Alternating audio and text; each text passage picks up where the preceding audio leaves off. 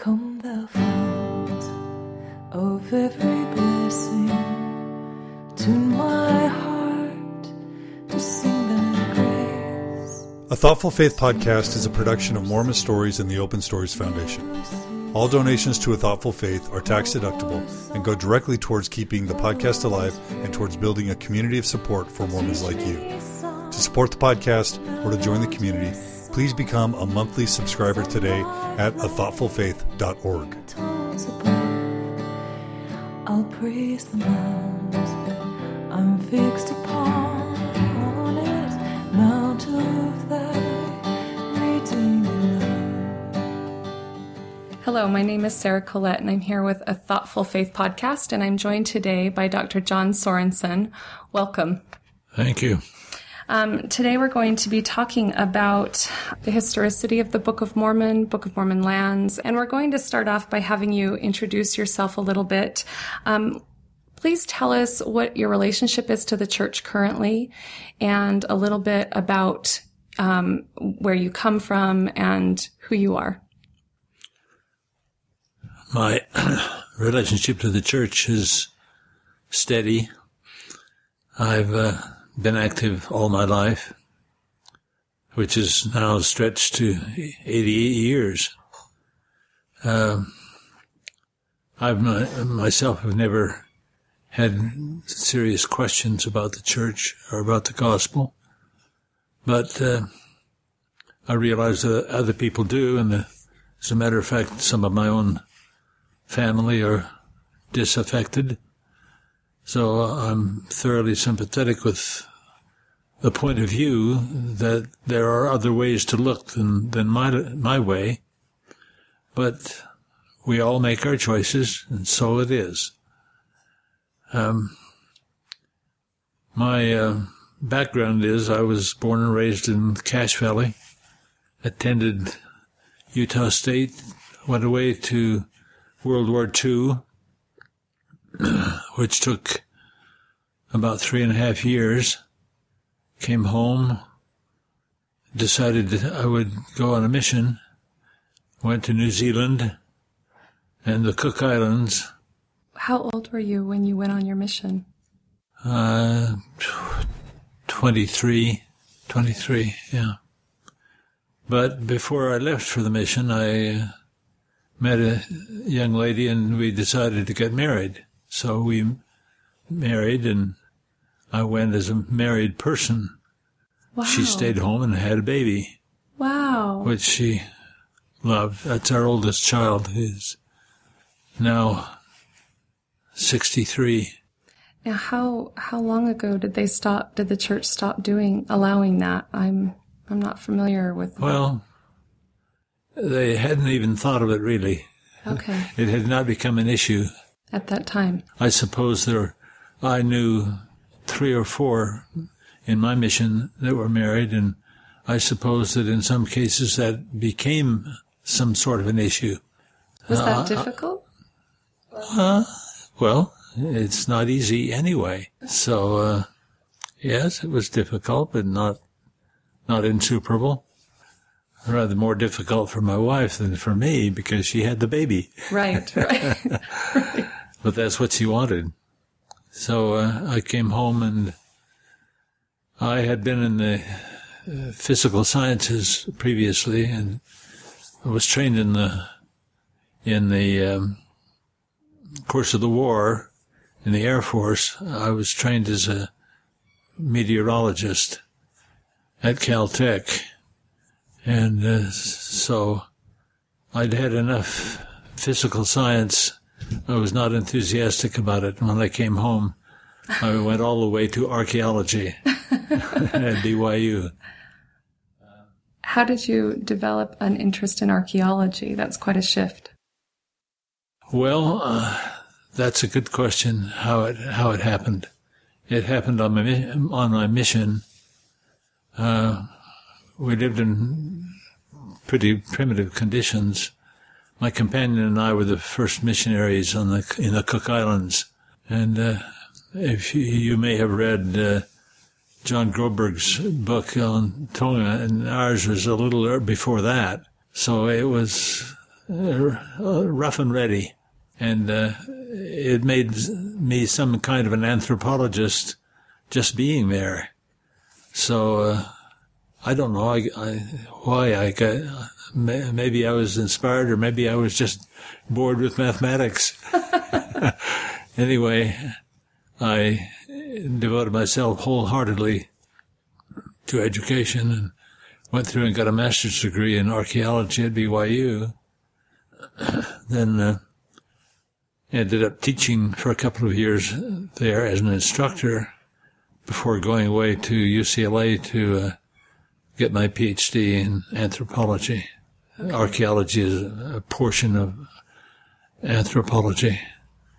I guess I would have been an archaeologist, except during my first semester at UCLA, my mentor, the person I'd come to study with, had a heart attack and died.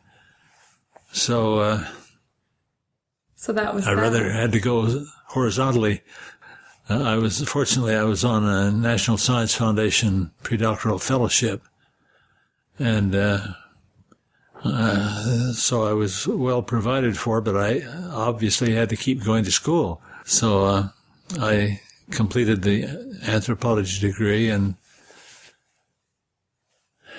had a hard time finding a job. Finally did come into BYU and began to teach anthropology. It had never been taught at BYU before. So I started it. Wow. So at the time, had you intended to teach? Was that how you had wanted to take your career, or was that? I never thought of a career. Really? I thought of a job. Right. Okay. Yeah. So, and I enjoyed everything I did. So it didn't much matter to me, but I enjoyed teaching, and so I set up a program in the department of there was a department of archeology where I had taught before, but I taught anthropology in the sociology department, which then became sociology and anthropology. Okay. And I was there for 6 years, went away on leave. I had become a social anthropologist, and I was concerned with the modern world, and the Mormon tribe, as well as any other tribe, right, was quite interested. Well, with a background like that, I went into. I was employed by a think tank in Santa Barbara, California, which was concerned with insurgency, guerrilla warfare, and some of their concerns were parallel to mine. So I was there for 5 years and didn't intend to come back from my leave, except that I lusted after the university.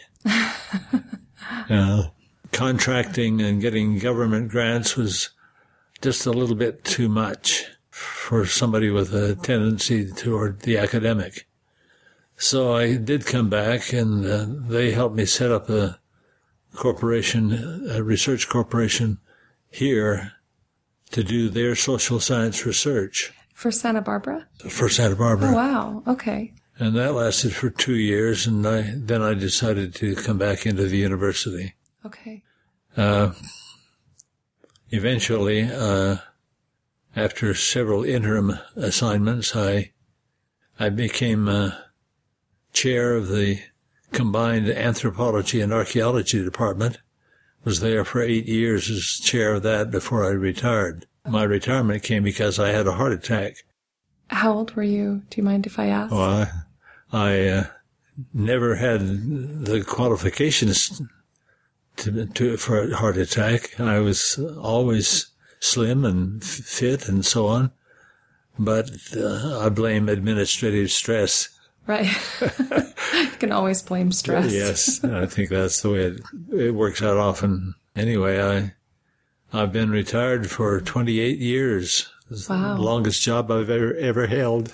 And what do you think? It's the best job I've ever had. Good. Yes.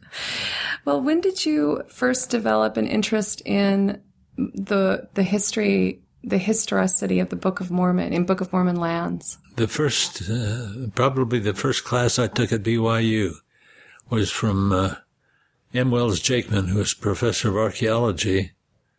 And some of the basic ideas he passed on to me were challenging enough and interesting enough that I took them up as a challenge myself. I didn't accept all that he said, but they posed very interesting intellectual questions.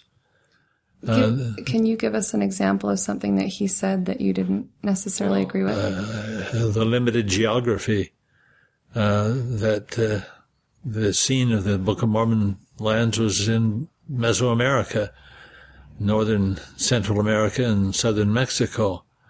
That, like most people in the church, I'd never even thought about it. Never thought about where anything was. What year was this? That's 1949. So this idea that it was a limited geography is very old. Oh, yes, it was much older than him.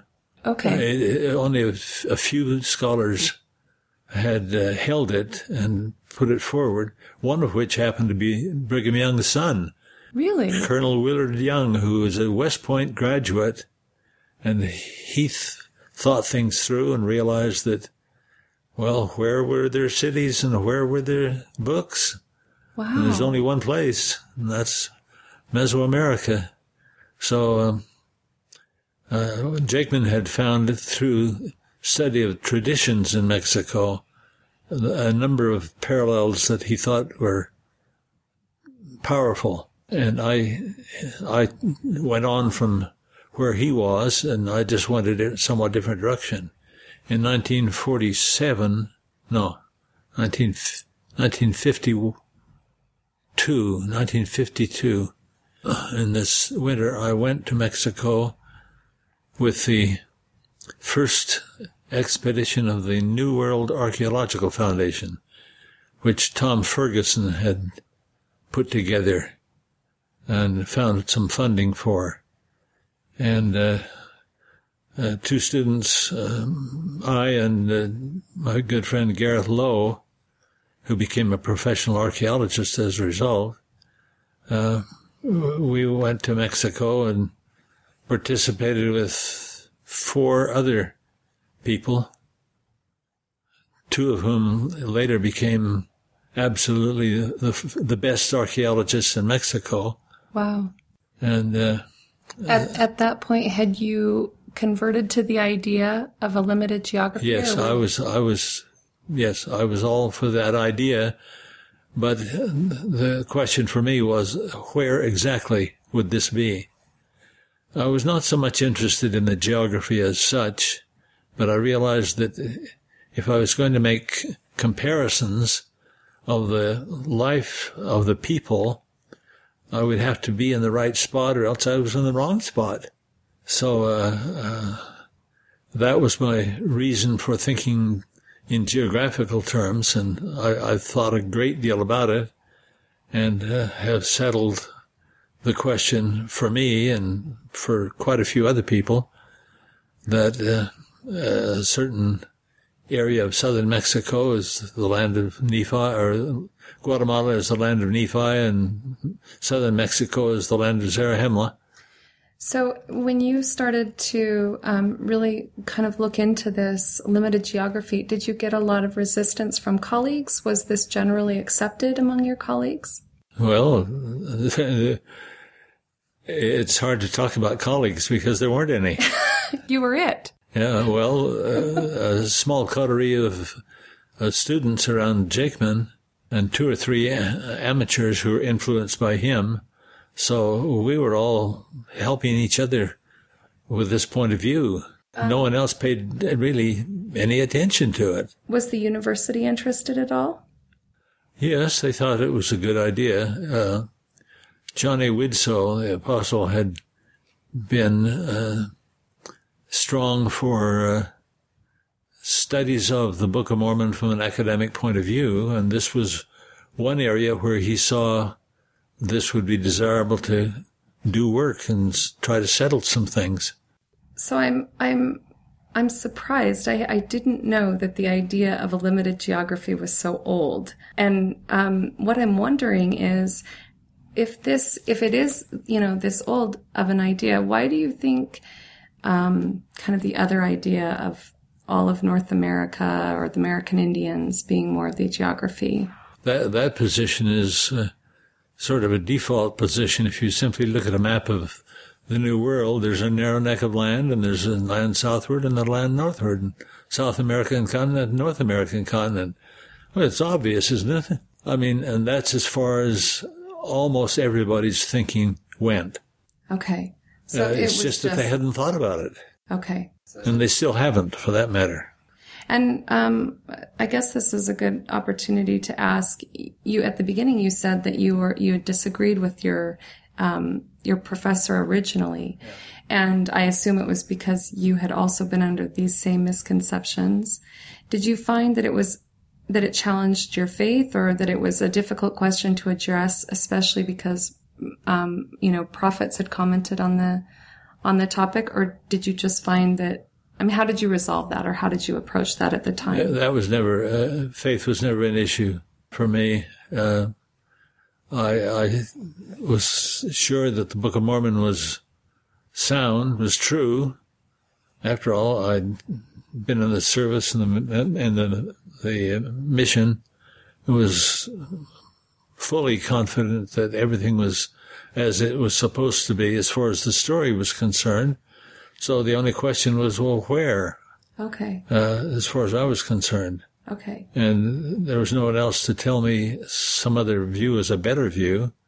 And especially, I think, maybe because you were the pioneer, yes. You kind of understood that nobody had gone and done their homework yet. No, and church authorities hadn't said anything useful. Mostly they were agnostic on geography. As a matter of fact, they'd given up publishing anything about it in the church magazines for 20 years before, simply because nothing intelligent had been available to publish. Okay. So they were just sort of in limbo as far as the geography was concerned. So you really were filling a need. Yeah, well, it was certainly a need for me, right. An intellectual need, though, not a matter of faith. But it required a great deal of study. There are about 500 passages in the Book of Mormon that have some reference to geography. All the previous thinkers about it, Latter-day Saints who'd offered opinions on geography, had picked up a few score references, and picked and choose what they intuited to be a solution, and then they picked verses that fit it. But with 500, you have to examine them all, and that is a substantial intellectual task. So that's where so many are now in question, I suppose. Where there are questions, it is because they simply haven't thought enough. Right. Well, and I'm as I'm sitting here thinking about 500 passages, I mean, you would have to know the landscape of Mexico or the area extremely well. How did you get to know how did that happen? First was 6 months on the expedition in 1951. I studied it from maps before, but that made it up close and personal. And after that, it was more maps and a few more trips. So when did you start to really basically make this a focus of your career? Because I think you're kind of the expert. When did that really become a major focus and thrust? Well, that's interesting because of the academic history I told you before. It didn't become a focus. It became a minor focus because I didn't become an archaeologist. I became an anthropologist in a much broader sense.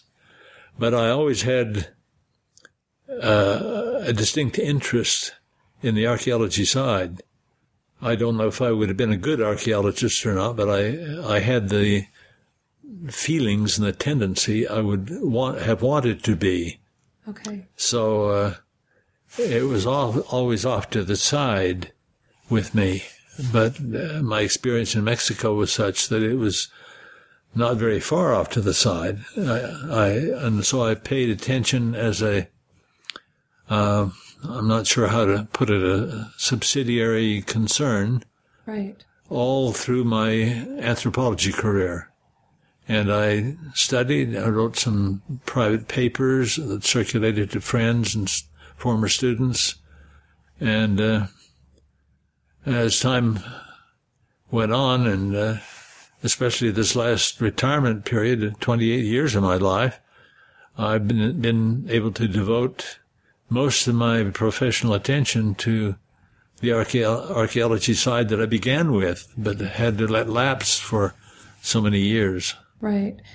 People kind of maybe think of you in terms of a Book of Mormon anthropologist or a Book of Mormon archaeologist, and you've mentioned that that isn't necessarily a fair categorization. Do you feel that people miscategorize you or unfairly categorize you? Well, I suppose I don't really know how anyone characterizes me, except that they put a label on me sometimes. But I just say, well, who knows what the label means, or whether I need that label or not. I just go ahead and do what interests me, regardless of what labels anyone puts on me. Do any of your critics assume that you're biased? Well, I'm sure they do assume that you're biased because you're LDS. But do you feel that you are biased? Can you speak to your own bias? Oh, sure.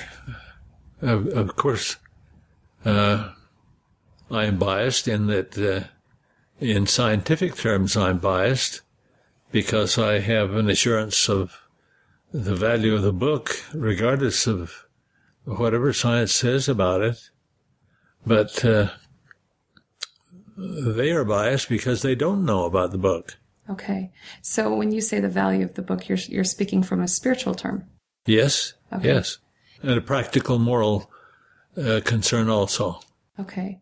So maybe your critics don't give it enough weight because they don't understand the weight of the spiritual aspect of the book. Well, yes, I guess I could say that, but for me, the fact is that they simply have not paid enough attention to the Book of Mormon to deserve to have an opinion. Okay, so they're not familiar with all 500 passages. No, heavens no. Okay. Over the last 28 years, you've devoted a great deal of your time and energy to studying this problem. And the complexity of a limited geography is vast, I assume. You've written a book, or are in the process of finishing a book called Mormon's Codex. And can you I know it's hard to summarize that many pages of work, but can you kind of give us an idea of what that project is? Yes, in order to do so, I need to go back in time, though. Okay. To my first book, the Book of Mormon, called An Ancient American Setting for the Book of Mormon. That was published in 1985, and I had prepared that book actually as a set of 8 papers in installments to appear in the Ensign for J. Todd, the editor, and he had learned something of my interest and had me come and talk once a week for 3 months to he and his staff, where I lectured on much of the material I had and convinced him that this has got to be published in the magazine. Well, I wrote a series, actually, of 7 articles, and he started to see if he could get them published. And over a period of 7 years, he couldn't. And why do you think he couldn't? That's a very good question that neither he nor I could ever answer. Okay.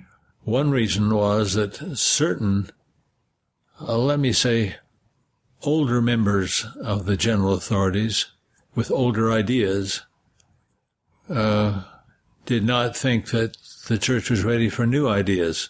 So they just were willing to let things float along where they were. But we had some interesting interchanges. At one point he said, as a matter of fact, if I could just get a copy of this stuff to Camilla so she could read it to Spencer,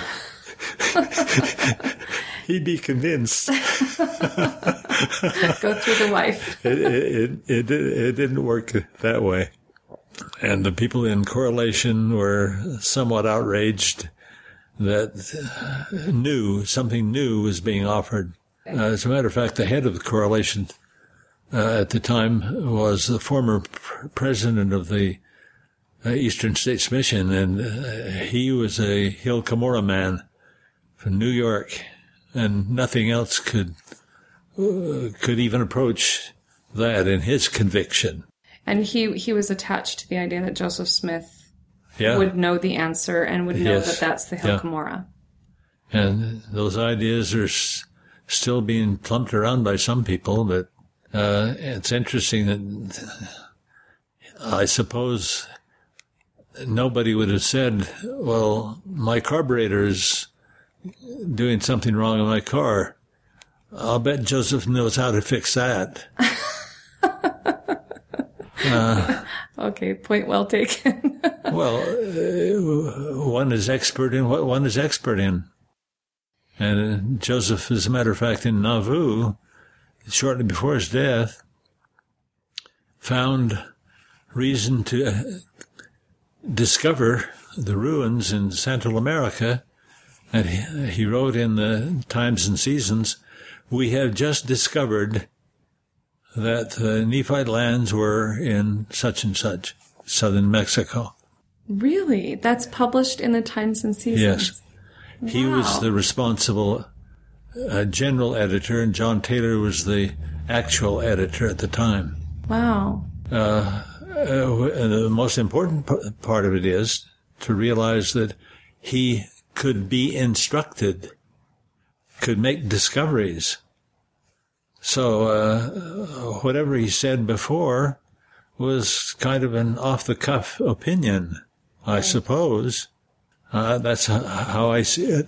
So he had been speaking without without any real true information. Right. Okay. And after all, the great expert on the Book of Mormon couldn't possibly be Joseph Smith, nor Brigham Young, nor anyone else, but Mormon.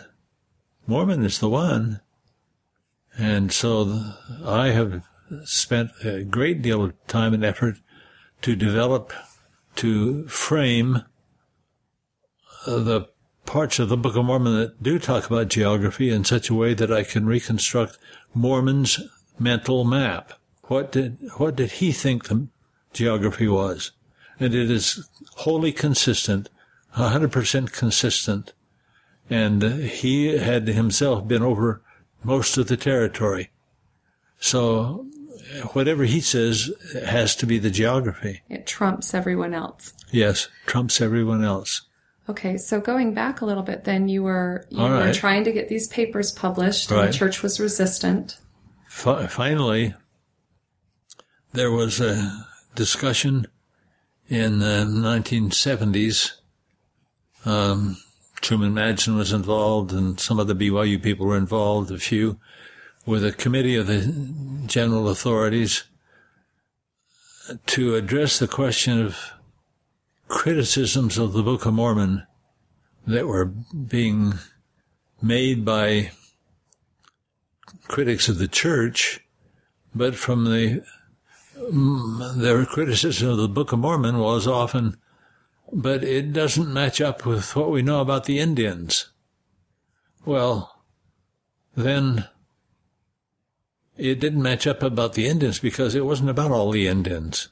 Okay. And this committee finally came to a conclusion, if we had a limited geography view, then most of what the critics are saying is fruitless, useless. Right. And this is in the 70s? This is in the 70s. Okay. Yeah. And as a result of that, I was commissioned by them by them to juice my 7 articles down to 2. Okay. And they appeared in 1984 in the Ensign. Not as geography as such, but all focused on Mesoamerica. And then Deseret Book was given the green light to go ahead, which they'd not been given before, and so they hesitated, to go ahead and publish my pieces as a book. Okay. And that was an ancient American setting. And that was published in 1985. 1985, okay. Well, I continued to work on many aspects of the general problem. It wasn't a problem for me, but it was an intellectual problem. And finally, I concluded that if I was going to have one more say, it had better be now. So about 2005, I made the decision that I would update. It's not really an update of the book, but take a new angle to put forward everything that I'd have learned about the Book of Mormon and archeology and anthropology, and see if I could get one more book out. So I wrote that. That's the current book project. Deseret Book turned it down because obviously it wasn't going to sell. I mean, it's a very complex book. And finally, the Neal A. Maxwell Institute agreed to publish it. And Deseret Book then said, well, if you're going to publish it, we might want to co-publish it anyway. And that remains to be for them to decide whether they will or not. But it's been almost 3 years in editing since I finished the book. So it's quite complicated. It is. There are 1,300 references in the bibliography and thousands of footnotes. But it's my last say. And they're willing to work with me, but they insist on checking everything, which is why it's taken forever and ever and ever to get at it. But we're nearing the end of the road. And as a matter of fact, I've done the first check on their editing for every chapter, 26 chapters. And then I will have to finish going over the rest of it one more time. And it has had maps and so on done. And early next year, I hope it will come out. It's called Mormon's Codex. Mormon's Codex. The argument is different than the ancient American setting, which people saw as primarily geographical. But this book is incidentally geographical. It sets the stage by showing where I'm going to look for parallels, and the argument is that there are so many elements in parallel between the Book of Mormon on the one hand and the archaeological record on the other hand that how they came to be has to be explained. Right. Okay. So when you say how they came to be, you mean how the two... How did Joseph Smith get them? You know, he put them in. He dictated the book. And there are hundreds of parallels, some very striking, some more general. But when they're all seen as a huge complex, they're totally convincing. They're either convincing or else they will shut somebody up. This is a very good I mean, this is very interesting, and it's a good point to make, because I think, I mean, and I am part of this crowd, having no real background in studying the geography of the Book of Mormon. The only things that I ever hear about are the criticisms of the things that people feel don't correlate. So we have, you know, kind of a handful of these terms that we've, you know, horses or elephants or chariots. But what you're saying is that the amount of correlation is dramatic and vast. Okay. Yes. Okay. And that's what the book includes. That's what your book includes. Yes, that. And I have spent a good deal of time to try to deal with those, I would call them small scale criticisms of the book, the horses and so on. And it turns out that there's a great deal of complicated information available in scientific circles that show that they are not nearly the problem that common critics, run-of-the-mill critics, think they are. Now, when you say run-of-the-mill critics, what do you mean? That they just don't know the information? They don't know the information. Even the archaeologists who've been critical, like Michael Coe, they don't know what they're talking about. And why wouldn't they know what they're talking about? Because the field is so vast, the literature is so huge, they read what they read. They're specialists on what they're specialists on. Nobody is a generalized specialist on all of the material. So the details of the literature slip past their attention. For example, there are many who have said that there are no metals in Mesoamerica before 1000 AD. Well, that's what students are taught, for example, by the archaeologists. It's not true. It's just not true. I've located several hundred references to metal specimens that date on back to earlier periods, but nobody has ever collected them all. And when an archaeologist reads about one, he says, "Oh, well, that's an exception. There's something wrong with that." Because the norm is to accept the paradigm will not allow these exceptions. Okay. So they're fighting their own paradigm as far as the Book of Mormon is concerned. The Book of Mormon is not in their paradigm, therefore it's out of their paradigm. So you're saying, okay, there are hundreds of places where metal is mentioned in early Mesoamerica periods. Yeah, or in archaeological reports. Wow. The specimens have been found. Okay, and you have all of these in your book? No, I don't have them there, but I have them elsewhere that I cite. Okay. Yeah, but I mean, we could go to mentioned, your bibliography and maybe. Okay. Right, and the same with horses. There have been horse bones discovered in Mesoamerica. You're kidding. Yes. But maybe only 2 or 3 of us in the whole world, I think, know the literature well enough to say where those references are. Give me an example of where. Well, there's a cave in Yucatan, the Yucatan Peninsula, was been excavated, and they found horse bones scattered on back in the period of the pottery. So, give me a rough year here. I'm not familiar with the period of the pottery. On back several thousand, probably 1000 BC. Really? Yeah. Wow. And earlier. I had no idea. And the excavator simply says, "Well, this is a problem. We don't know what to make of this." And that's the end of the story. And they just write it up in a report, and then that's that.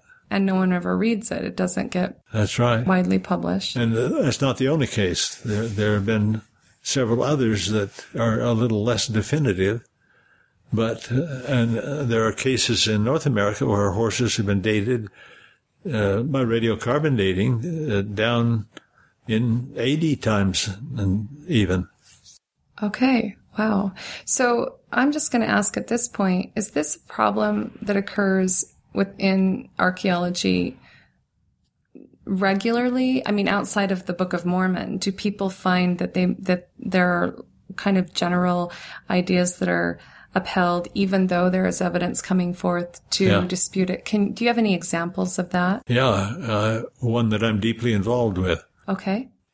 I've written extensively for over 60 years about the question of, were there boats that crossed the ocean and brought people that had some influence? And in the last few years, last 6 or 7 years, a geographer colleague of mine at the University of Oregon, not LDS, who is convinced that there were boat trips. We have jointly done a 600-page book that has evidence that really cannot be contradicted, that show that about 100 species of plants are found on both sides of the oceans, some in Europe, some in Africa, some in Asia, and also in America. And they could not have come by the Bering Strait. And how come? Because they'd freeze. Okay. Oh, okay, I got you. Yeah. Okay. But they're the kinds of plants that would have to come by boat. They cannot be blown across thousands and thousands of miles. And we have all of this in the words of geographers, botanists, all kinds of specialists, and there's just no question about it. Furthermore, there resistance from the archaeological and anthropological communities. Have you gotten resistance to this idea? Yeah, we published the book. They are determinedly ignoring it, and I don't want to talk about it. And it's just because it goes against what's already kind of established. Yeah. All right. We know how things worked. Okay. So you're rocking the boat a little bit. Yeah, it's fun. Oh, good. And I have a few colleagues, most of them, essentially all of them, non-Mormon, but we're all boat rockers, and our evidence is strong and firm and undeniable, in my view, undeniable. Right. Abundant. So maybe down the road. Well, somewhere there will be a change in paradigm. Okay.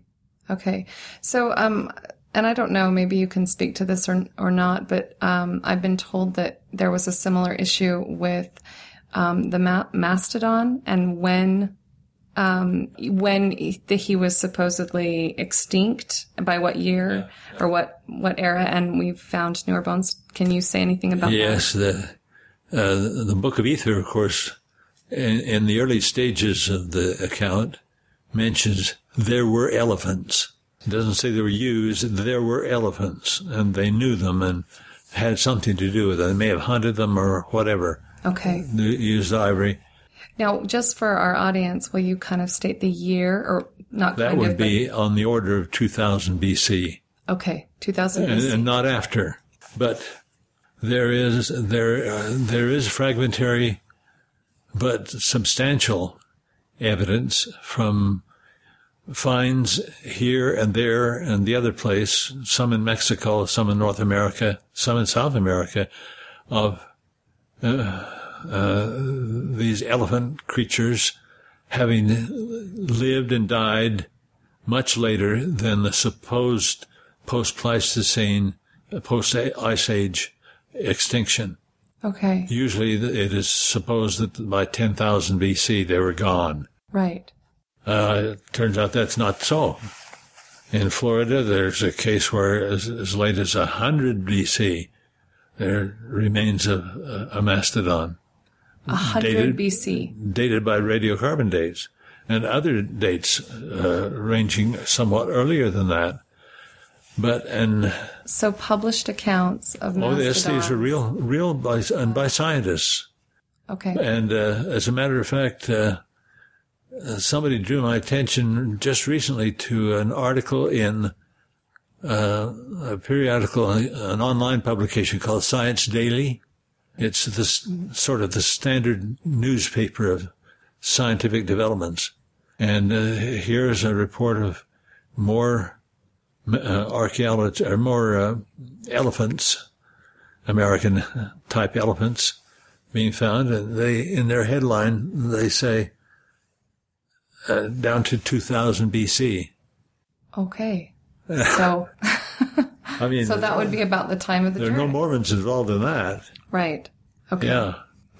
And since there was only one mention by the Jaredites, it was a reasonable supposition that they were near extinction at that point, and they may have become extinct at that point. Right. So when we're reading about the Nephites and the Lamanites, Yeah, they wouldn't nothing. be having No, they wouldn't. any contact. No with mention, this. certainly. Okay. So, again, it's a matter of paying very close attention to the details of the literature. Right. And hoarding it and keeping it together for enough years that it becomes a substantial argument. Right. I don't know anything about this, but I'm going to ask this question just because as I'm sitting here, I'm curious. But as far as plates, we think the Book of Mormon was, gold plates, and they had the plates of brass. Is there any account of any plates being used for recording? Not in the form of a book. Okay. There are some metal pieces, thin. First of all, gold was hammered into sheets that were as thin as paper. Okay. Oh, wow. Really thin. We know that. Whether they were put into books and used like paper, nobody has confirmed. So do we have pieces of these gold plates, or how do we know that? Yeah, there are pieces. Oh, pieces okay. with inscriptions on. I am astounded by that. I'm finding this so fascinating. There are a couple of references to traditions that say that they were used as the basis for writing. Traditions, so like oral traditions? Yes. Okay. Yes. Okay. But nobody has seen the product. So what we have are just little tiny pieces of this gold, maybe leaf kind of paper with inscriptions on it. Something of that kind. Okay, but we don't have any. It's not definite. It's not definitive. Okay. So it is, if you think of it, a problem. But then it's also a problem in the old world because they're very rare there. So how old are these pieces? Do you mind if I ask? How old are they? AD times, medieval times. All right. And the language on it, what kind of? You're supposed to be Mayan. Okay. Nobody knows in fragmentary form whether it's Mayan or some other language that's represented with Mayan characters. Okay. Maybe this is a good time to address the issue of language. I know that Dr. Coe talked a little bit about Reformed Egyptian. Can you talk about what we assume about the language of the Book of Mormon and what we know in relationship to that? Yes, I'll be glad to. The Mormons make many of the worst assumptions. They suppose that there was a language, a tongue, spoken tongue, called Egyptian or Reformed Egyptian. The Book of Mormon doesn't say anything of the kind. Okay. It says there were characters that were called Reformed Egyptian. Like we might say 1, 2, 3, 4, 5, 6, 7, 8, 9 are Reformed Arabic characters. But that doesn't imply that we're Arabs or anything of the kind. It's just that the characters used to represent the things or the meanings were like the Egyptian.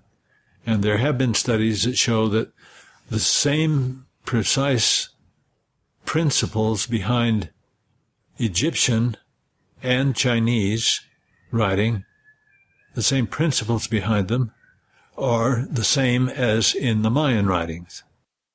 So there are studies that But the characters are different. Okay. So it's the principles used to create maybe the characters? Different characters are changed over time as occasion demanded changes. So we're taking this literally and thinking in terms of they spoke a language called Reformed Egyptian. There's nothing. As a matter of fact, Moroni says, no one else knows our language. Well, what does that mean? I don't exactly know, but it means that no one else knows our language. Okay. It's an unknown language to us in our time. So if it's we're going with limited geography, that means that the people have come over and they've integrated with other communities that Yes. are already here. Yes. And so how easy would it be, or how difficult would it be to maintain language from, is that... You mean the spoken tongue? Yes, the spoken tongue. I think it would have been very difficult. This is when the Nephites first learned about the people of Zarahemla, they said, well, the Amalekites came and they didn't have any written records, so they no longer speak Hebrew. That's a fantasy. That's not so. Okay. Any language that's only 400 or 500 years old, 90% of the terms are the same. It's mutually intelligible. So the Amalekites, if they had spoken Hebrew or some modified version of Hebrew, and the Nephites, if they had spoken some version of Hebrew, should have been able to understand each other. Because it was only a few hundred years of separation. Okay, so you're thinking... But they couldn't understand each other. Therefore, they must have been different languages. Now, who changed what, we have no notion. Right. So just so I understand, it's like Spanish and Portuguese and French. They've all got a similar base, right, and verbs and things like that. Right. Okay. So like the Romantic languages, if that was the case, then they would have been able to establish some form of communication. Right. Okay. So you're saying that their language was lost completely. Well, not necessarily. It's possible that the scholars, so to speak, the record keepers, who are high elite, they're not commoners. Okay. So there may be They royals. may have been writing in Hebrew, but the Hebrew tongue represented in Egyptian characters, for which we have some Old World examples. Like what? Well, the Hebrew language, tongue, represented in Egyptian inscriptions found in Palestine. I should say, furthermore, there's not just one system of writing in Mesoamerica. There are at least 15. Wow. So there was all sorts of different languages. Yes. Now, some may have split off. There's a limited amount of information, so we can't trace the whole linguistic history, but there are upwards of 15 and this different is scripts. Guatemala and southern Mexico area. Yes. 15 in just that area. Yes. How many square miles are we looking at here? Well, I don't know. Nephite and Lamanite territory, where the events of the Book of Mormon took place, couldn't have exceeded 600 miles in length and 300 in width. So a relatively small area. That, compared with Palestine, is much bigger. Palestine is just a little weeny place. So if they're talking about all the land and are using Palestinian terms, then that's not much land. I see what you're saying. Okay. So they're coming from a very limited geography themselves. Very limited, yes. Okay. And so they would have thought of this country not this country, but this land, this territory, as being very large. Yeah. Okay. Let me ask you this. I know that there are a couple of movements today of members wanting to establish the land of the Book of Mormon in North America, because I think they are dedicated to some of the things that Joseph Smith has said about the lands of the Book of Mormon and the American Indians. Why do you think these attitudes continue to persist? Just from a personal perspective, do you feel that we're afraid? I can't say why people think as they do, but I'll give you an example from the interview that President Hinckley had with Mike Wallace on television. Wallace said, "I've read the Book of Mormon, but I don't believe it." And President Hinckley said, "You haven't read it enough." Well, the people with a limited perspective haven't read it enough.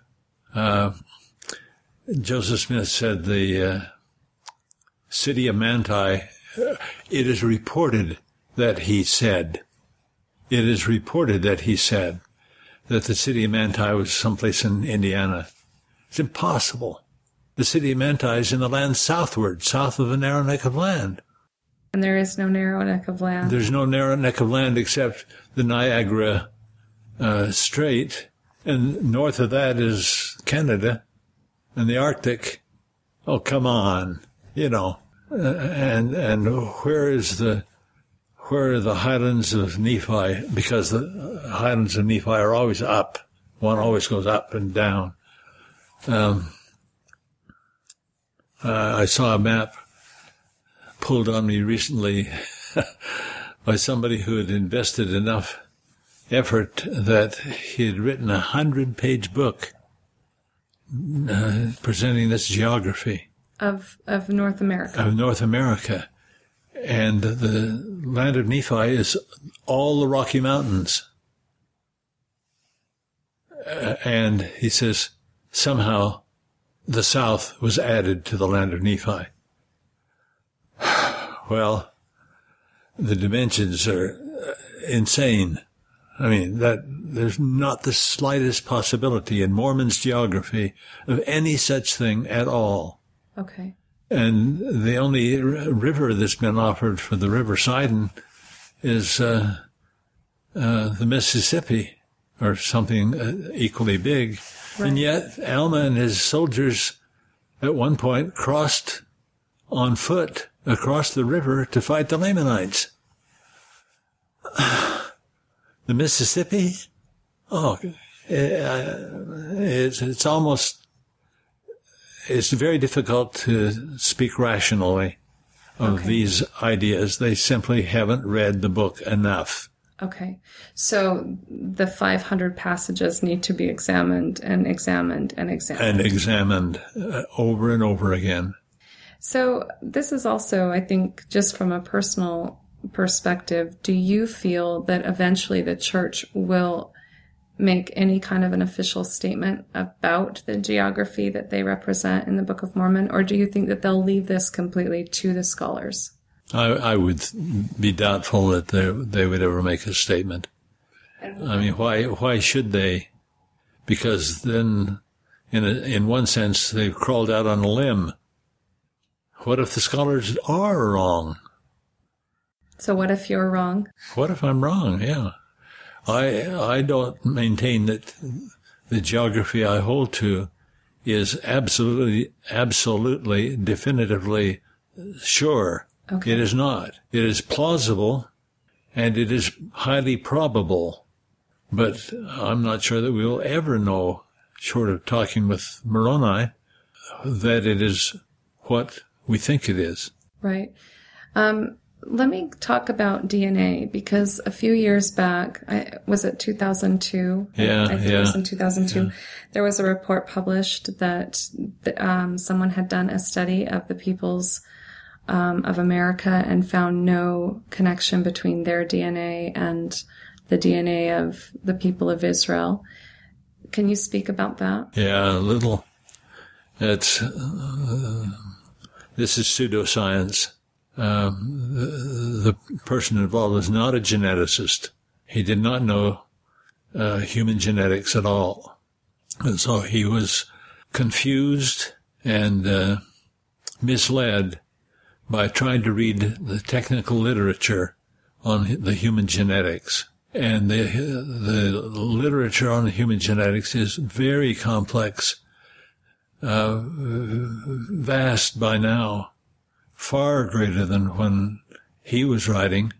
He could make believe he'd read quite a little of it, but it's 100 or 1,000 times as great now. So we simply don't know and may never know on the basis of DNA. Now, why? Do you know anything about why? Yeah, because you have to get blood samples from... The blood samples that are used are from tribes all over North and South America, okay, and Middle America too. But only maybe 40 or 50 tribes. Well, there were 1,500 languages spoken in the New World.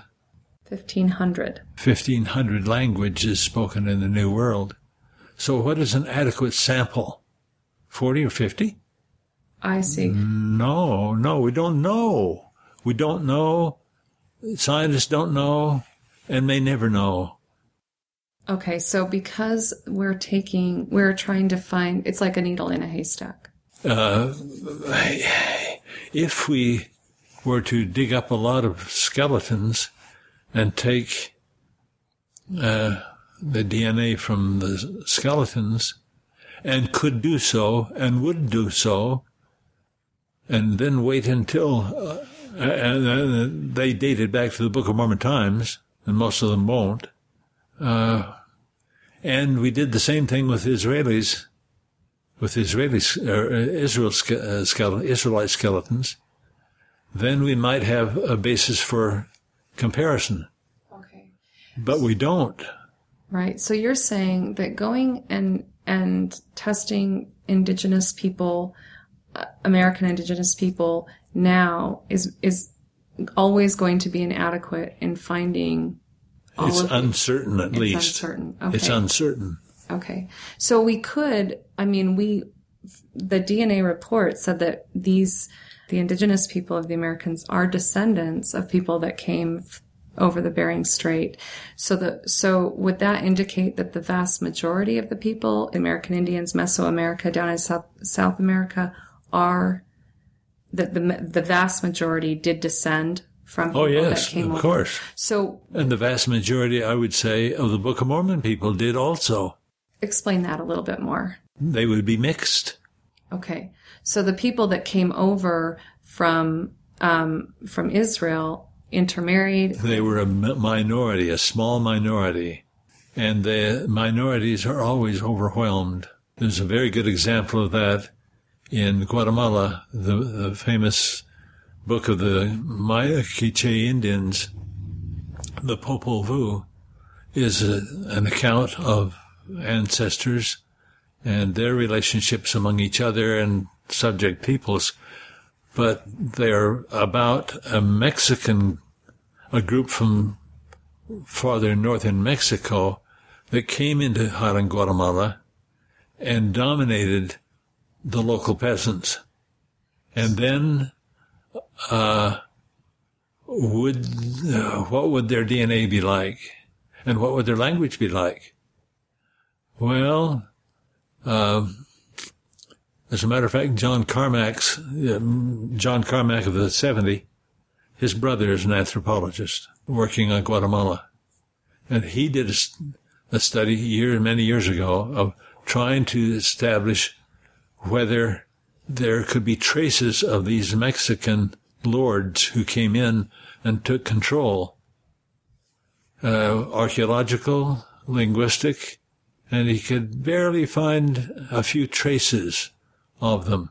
And he made the conclusion, well, obviously, they intermarried with a much larger population, and they may have kept a few things separate, but mostly they cannot now be distinguished from the base population. And so this is an example of the same exact problem outside of our LDS community. Yeah, exactly. Okay. So we've kind of focused on some of the problem areas, some of the things that the critics use to, disprove the Book of Mormon. But just from a personal standpoint, and I've read you presented at FAIR, an overview of Mormon's Codex, but just from your own personal, the points that you would like to share, what are some of those correlations that people might find interesting? One or two? Well, I don't know what people would find interesting. I find them all interesting. They're like not like a tree as a representation, but a mosaic, or what do you call a tapestry? Tapestry. The connections go all directions. So all together, it makes a beautiful All together, picture. It makes a picture. And is that the paper that you sent me, is that published? Yeah, it's published on the FAIR website. Okay, so I would recommend at this point that I would recommend it too. I'm asked often, pick out the one or two best. There are not one or two best. There are 50 best. There are 50. 80, 100, something of that order. And but here's one. It says in traditions, and these were recorded by the Spaniards in Yucatan, that wars were conducted between rival groups for generations until blood was drunk.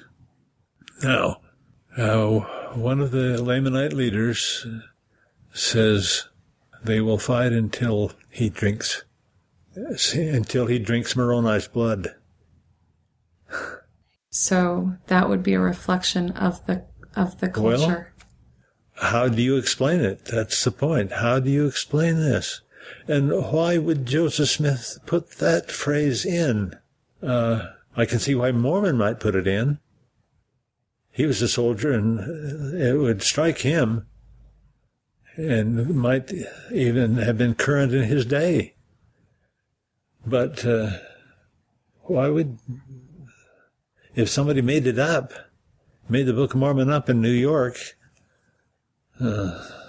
Sidney Rigdon, say, or somebody of that ilk, how would they have known anything of this kind? Now, that's just one. But when there are hundreds of them, then the question is, how could anyone in New York or New England or in the United States or anywhere in Europe have come up with any such list of parallels when nobody knew anything? There was not even known to be a civilization in Central America in Joseph Smith's day. Okay, that was not known until 1840. Really? Okay, so Joseph Smith predates even the discovery of this area. Right. Okay, that's interesting. And what he and his colleagues read in 1842 was a famous book by John Lloyd Stevens.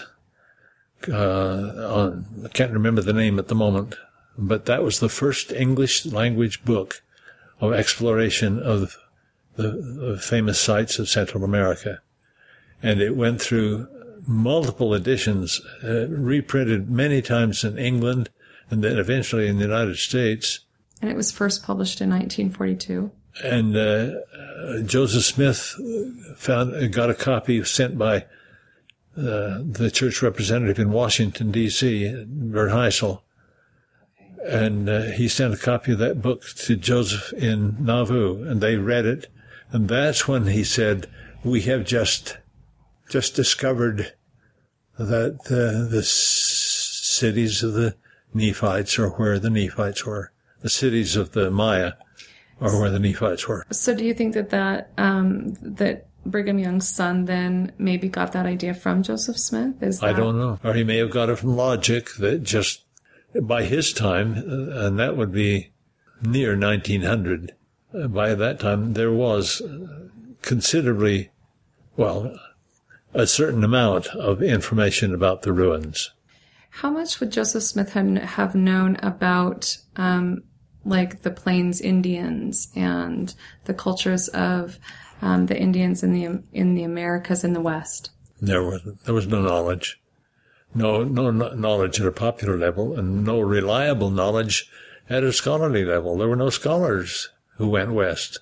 Were there books published at all that you know of? No, not until there may have been in the 1830s, but about then would have been the first not really reliable ones. Do you, I know that there are criticisms that the Book of Mormon is related to the Spalding manuscript. Do you know anything about that? Well, I know that,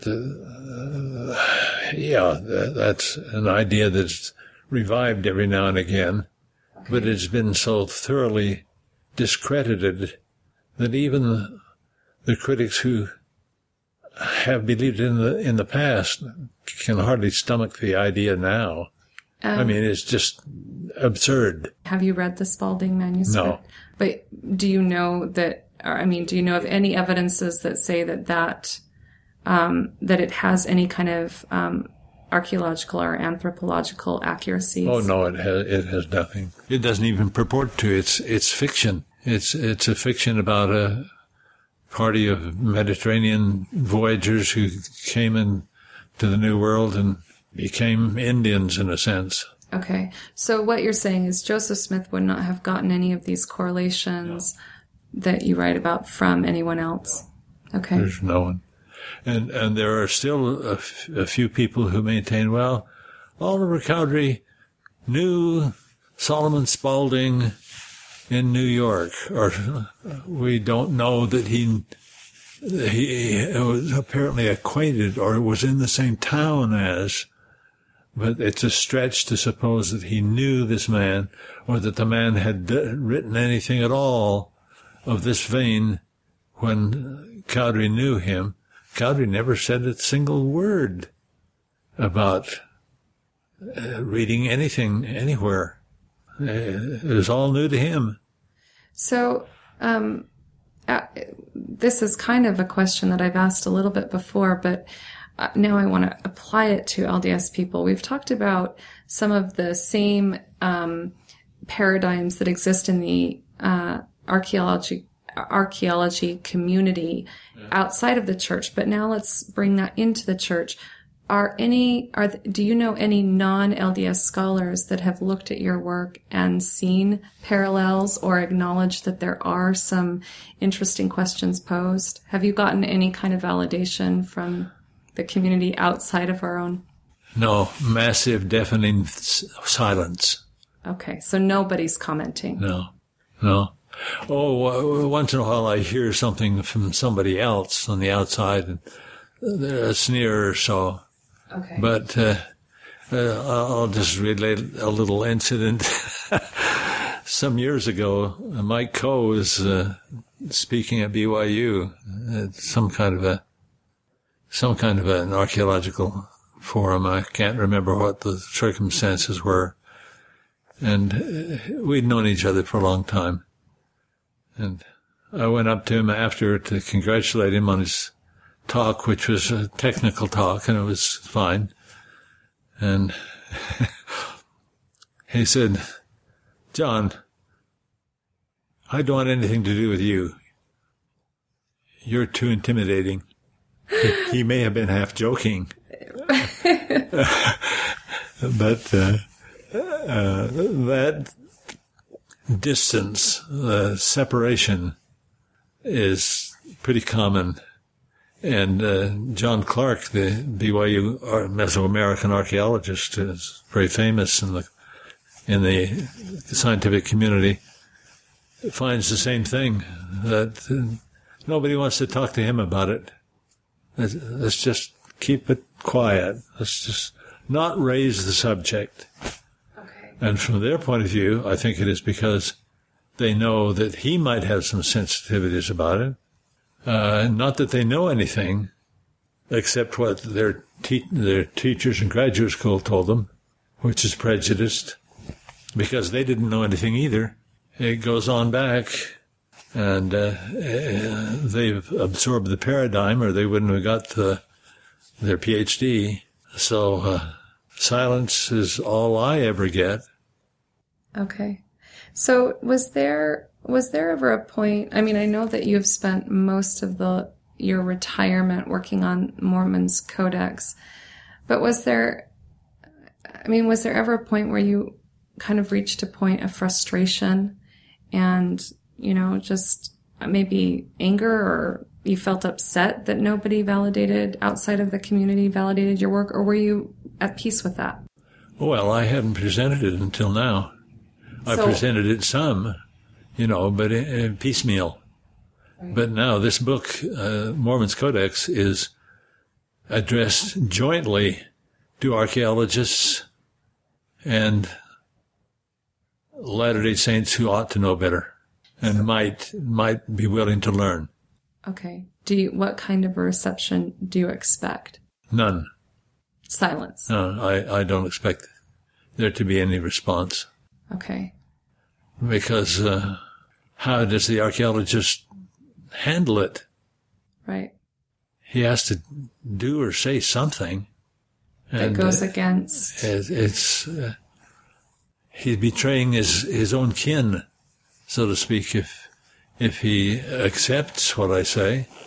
On the other hand, the information is so documented, so complete, so full, so overwhelming, that he would be remiss if he didn't accept it. So the best thing to do is not to read it. But I will send a copy, an inscribed copy, to Mike Coe and to a few other people. And we'll see if they'll what their response pay attention. Will be. Maybe they will, maybe not. I doubt it. Would anybody, I have no, frame of reference as far as archaeology and anthropology is concerned, but could I read it and understand it, or yes. would it be very difficult? Oh, yes. Okay. It might be somewhat difficult, but I've been told that I write at a knowledgeable level. Okay. It's not technical. It has reference to technical literature, but I've tried to make it thoroughly understandable for intelligent, well-read Latter-day Saints. Right. This is kind of moving into more of a the spiritual side of things, but do you understand or have empathy? You mentioned that you have family members that have become disaffected. Do you have empathy for the people who have looked at the overall assumptions and maybe traditions in respect to the Book of Mormon and found doubt and found reason to question its authenticity?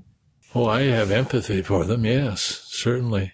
But I don't know what to do about it. That is to say, I can't phrase a moving sermon to shift them from a position of where they are to where I would like to see them be. Do you feel like it is a problem that the church could address? I don't see how they could.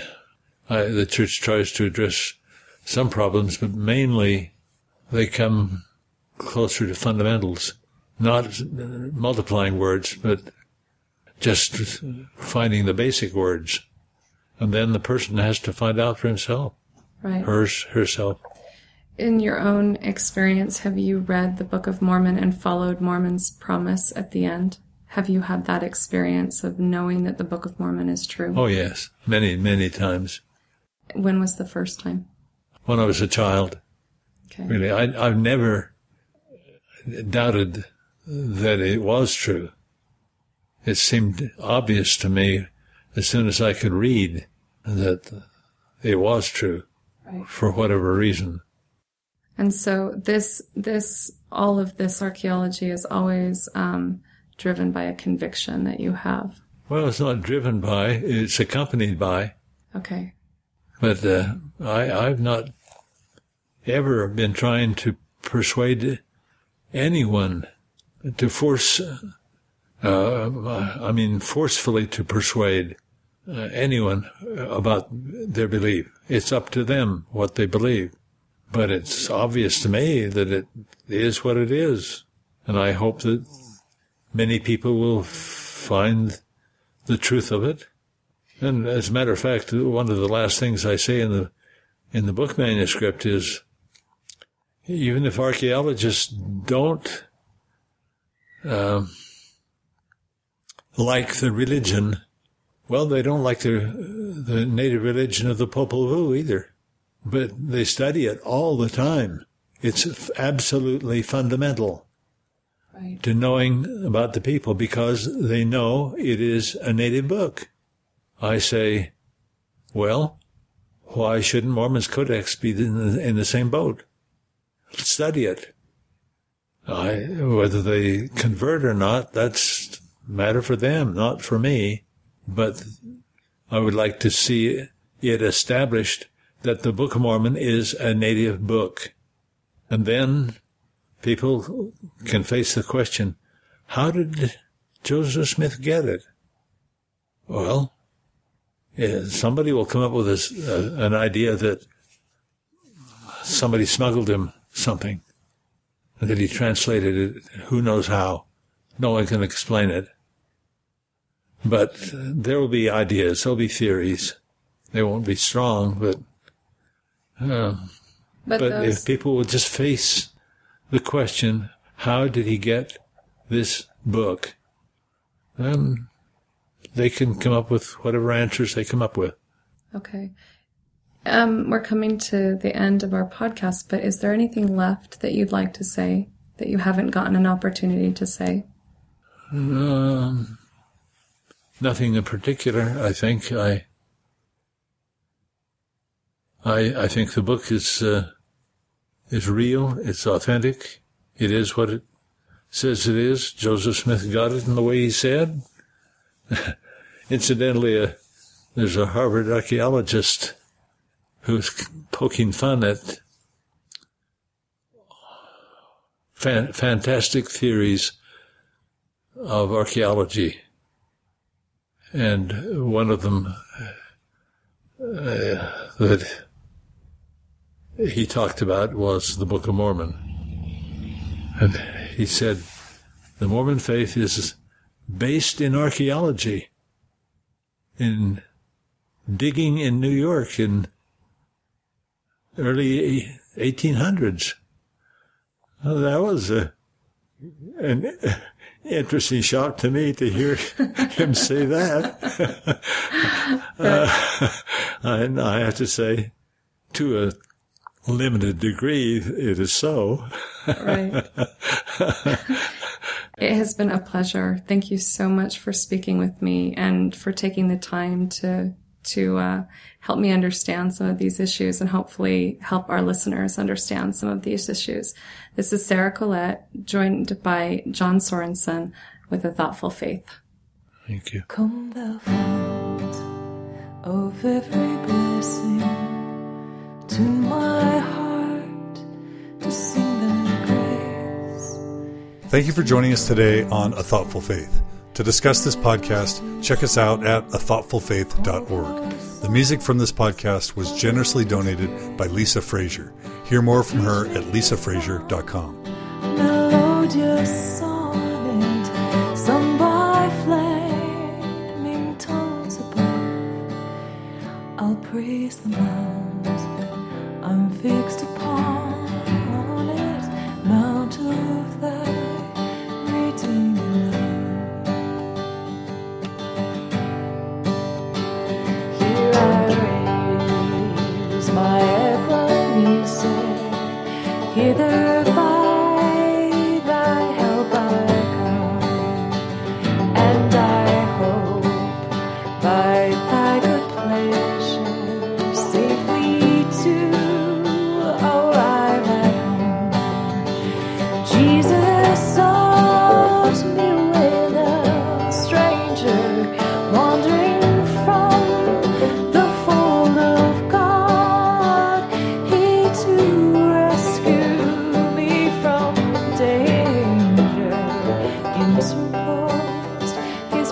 precious blood. Oh, to grace, how great a debtor daily I'm constrained to be. Led by goodness, like a fetter, bind my wandering heart to thee. Prone to wander, Lord, I feel it. Prone to leave the God I love. Here's my heart, oh, take and seal it for thy courts above. Oh, prone to wander, Lord, I feel it. Prone to leave the God I love. Oh, here's my heart, oh, take and seal it